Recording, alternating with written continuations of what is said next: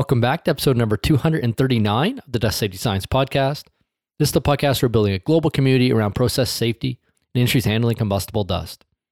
I'm your show host, Dr. Chris Cloney. In today's episode, we are covering the question, how big is the market size for dust explosions in the United States? So this is an episode based on a help desk question that we've had a number of times come in about what is the market size, how many number established in the United States may be impacted by combustible dust. We're going to go ahead and answer it on this podcast. We're going to talk about how big is the market size for dust explosions in the US. We're going to then contrast this to what do we think the market size would be around the world. And do we believe these numbers? Do we think the numbers we calculated here today are bigger or smaller than what is truly the exposure to industries that are handling combustible dust? So I'll mention a number of resources here. You can get these at dustsafetyscience.com/239. These include the 2009 OSHA proposed rule for combustible dust, the 2023 release of the OSHA Combustible Dust National Emphasis Program, an academic paper called Dust Explosions, a Threat to the Process Industries that we talk about in this podcast episode. So it's going to be kind of a fun one. This is, again, a topic that we get asked by equipment manufacturers occasionally. It's coming through the help desk. There isn't, we haven't done an extensive, thorough market evaluation, but there are some numbers out there. You start to kind of see, okay, what is the exposure level? And in this case, we're going to do in terms of the number of employees that could be impacted by combustible dust. I think you could actually go back through and look at these resources and do this by number of establishments. I'll leave those that want to do that type of research to figure this out. We're going to talk about the number of employees in the United States that are impacted by industries that can have and have had dust explosions, and talk about industries that can have and have had dust explosions in the rest of the world as well. So starting off, how big is the market size for dust explosions in the United States? So it's kind of difficult to find this information. You could go industry by industry, evaluate the potential hazards associated with combustible dust, whether or not there's chance for a dust explosion, and you'd probably, get somewhere, but it would take quite a bit of work. There is a more direct way, or at least a way where some of this work has already been done through the OSHA proposed rule for combustible dust. So I'm going to include a link in the show notes, again, at dustsafetyscience.com/239.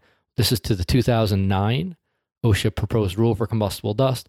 If you go in there under section 1, background, and subsection A, introduction, a couple paragraphs down, there's an excerpt that I'm going to read that points to a table on how they determine how many employees in the US are are working in industries known to have dust explosion incidents over the previous 30-year, 28-year period. So I'm going to read the excerpt here.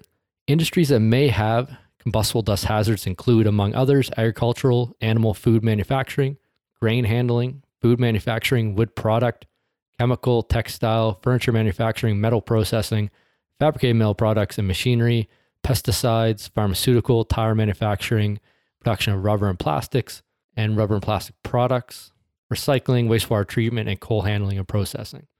I did skip out a couple of words there just to make it a little bit shorter. That's the first paragraph. The second is to determine which industries may be affected by an OSHA standard regulating combustible dust hazards. OSHA has identified industries that had previous incidents relating to combustible dust. Table 1, and Table 1 is given in the document, summarizes this data. Incidents were identified using data from the U.S. Chemical Safety and Hazard Investigation Board involving incidents occurring from 1980 to 2005, and 4 incidents between 2006 and 2008. OSHA used reports gathered by the website dustexplosions.blogspot.com. So this is an older website, a website that hadn't been around for a couple of years when we started running our incident database. We were not actually aware of it until after we got into running our incident database and realized that they were doing something quite similar where they were collecting information there. So OSHA used their data, plus the U.S. Chemical Safety Board's data from 1980 to 2008 to generate the table that's shown in the document.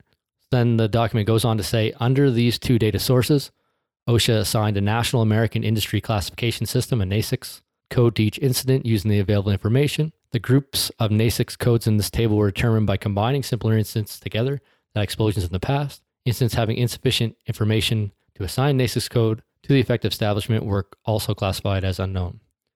OSHA's preliminary analysis shows that, and this is where the important point is, in industries for which combustible dust fires and explosions have occurred, there are 426,000 establishments employing 16 million workers. They also go on to say that the table does not show that these industries include over 333,000 small businesses with 6.5 million employees. So the saying there is that over that 28-year period from 1980 to 2008, of all the industries that were known, or all the NAICS codes that were known to have had a dust explosion incident reported 16 million US workers worked in those industries. They do finish by saying it's possible that some establishments in these industries do not have significant dust hazards. And that's a good point. Another good point, and we'll talk about this towards the end, is who says that that list is complete? We know that dust explosions are tremendously underreported, probably by a factor of maybe 10 in the United States, maybe more, maybe a little bit less. We have a good idea that they're underreported. Now, a lot of these would be reported in the same industries that are included in the NAICS code evaluation, but many of them would also be in industries that aren't included in this NAICS code evaluation. So if we compare this to the total population of employees in the United States in 2009, that's 145 million. So 16 million of those were in establishments known to have a dust explosion in the last 28 years. That gives 11% of the total United States workforce worked in a facility in an industry or an NAICS code known to have a dust explosion incident over the last previous 28-year period. So that gives you a good idea of what the market size, about 11% having a known dust explosion incident occurring in the last 28 years. Again, it's going to be a bit different on, if you do this on an establishment size basis or even a dollar size in terms of market share and that sort of thing. But in terms of employees, 11% or just over 10% of the United States workforce are working in a facility that is known to have had a dust explosion incident between the period of 1980 and 2008. So that gives you sort of a rough idea of the market size. And we'll talk about, if we believe these numbers in a second. But let's talk about what we think the market size is around the world. So we talked about this on the podcast before generally, and this was suggested in a paper entitled Dust Explosions, a Threat to the Process Industries, published in Process Safety and Environmental Protection, 2015, volume 98, and this is published by Yuan Cascade, Khan, and Dr. Paul Amiot as well, as the three authors there. And in this paper, they talked about dust explosion incidents from 1785 through 2012 in a number of different countries. And one of the suggestions made was that the number of dust explosions was proportional to the GDP of those countries, which sort of makes sense when you think about it, right? The GDP is a measure of the industrial activity of that country. The more industrial activity, the more likely chance to have a dust explosion incident. So it's not a perfect evaluation. Some countries were higher, some countries are lower, but sort of a rough marker, you can kind of scale the number of explosions in a given country by the GDP of that country. For example, we see about 30 dust explosions a year in the United States. We see about 3 on average a year in Canada, and they have about 1/10 of GDP. So if we compare the United States GDP today, well, actually, even before we do that, let's talk about how many employees in the United States today might be impacted by, a dust explosion event. If we take that same 10% number that we found from 1980 to 2008 and apply it to the workforce today, which is about 165 million, I think, we see that about 18 million employees today would work in industry that are known to have a dust explosion between 1980 and 2008. So we compare the GDP of the rest of the world to the GDP of the US and multiply by that number. Today we get about $96 trillion of GDP globally and $23 trillion in the US. You divide those two numbers out, you get a factor of 4.1. And if you multiply that 4.1 by the 18.1 million in the US, we get a number of 75 million. 75 million employees around the world are working in an industry, on average, that is known to have had a dust explosion in the United States from 1980 to 2008. To give you sort of a rough number, the total exposure level around the world from employees to combustible dust. And so the last part I want to leave off here is, do we believe these numbers? Do we think that the total market size is larger or smaller? Do we believe that all of the explosions in the United States that were recorded by the Chemical Safety Board in this one single website from 1980 to 2008, so a 28 period, are all the dust explosions in every industry that could occur? The answer is, probably not. And so we have to look much farther than the 2023 release of the OSHA Combustible Dust National Emphasis Program to kind of confirm this. So the NAICS codes that are included in the 2023 release of the National Emphasis Program, I think there were 40 or so in the 2009 proposal for the rulemaking on combustible dust. There's like 55 or so in the newest version of the National Emphasis Program, and they're different NAICS codes.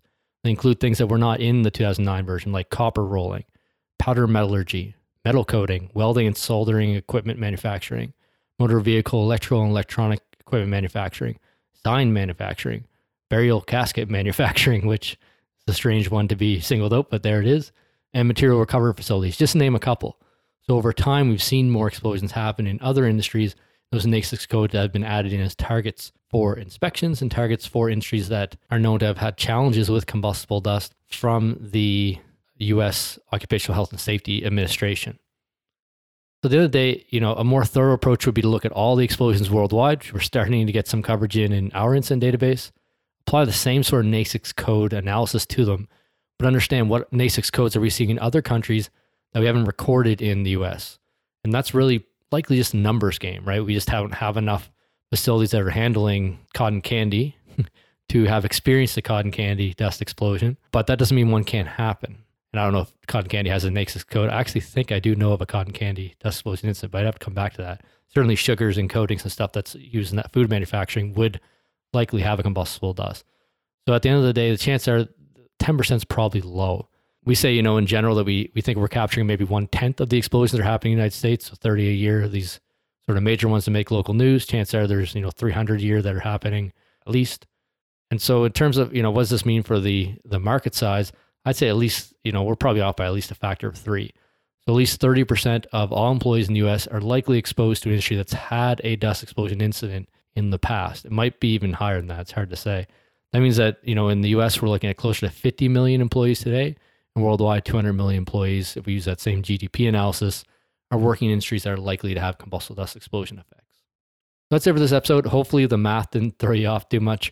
We talked about how big is the market size for dust explosions in the United States, how big do we think the market size might be around the world, and then do we believe these numbers? And we came up with a number of 10% on the low side for employees that work in the United States in industries that have had dust explosions in a 28-year period. This would coincide with about 75 million workers worldwide.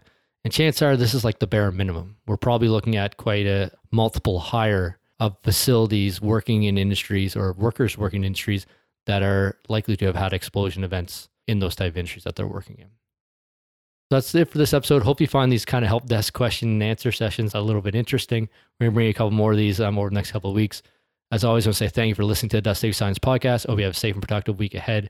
I want to thank you sincerely for everything you're doing in industries handling combustible dust, making them safer with the work you do out there every day. Keep it up. We appreciate it.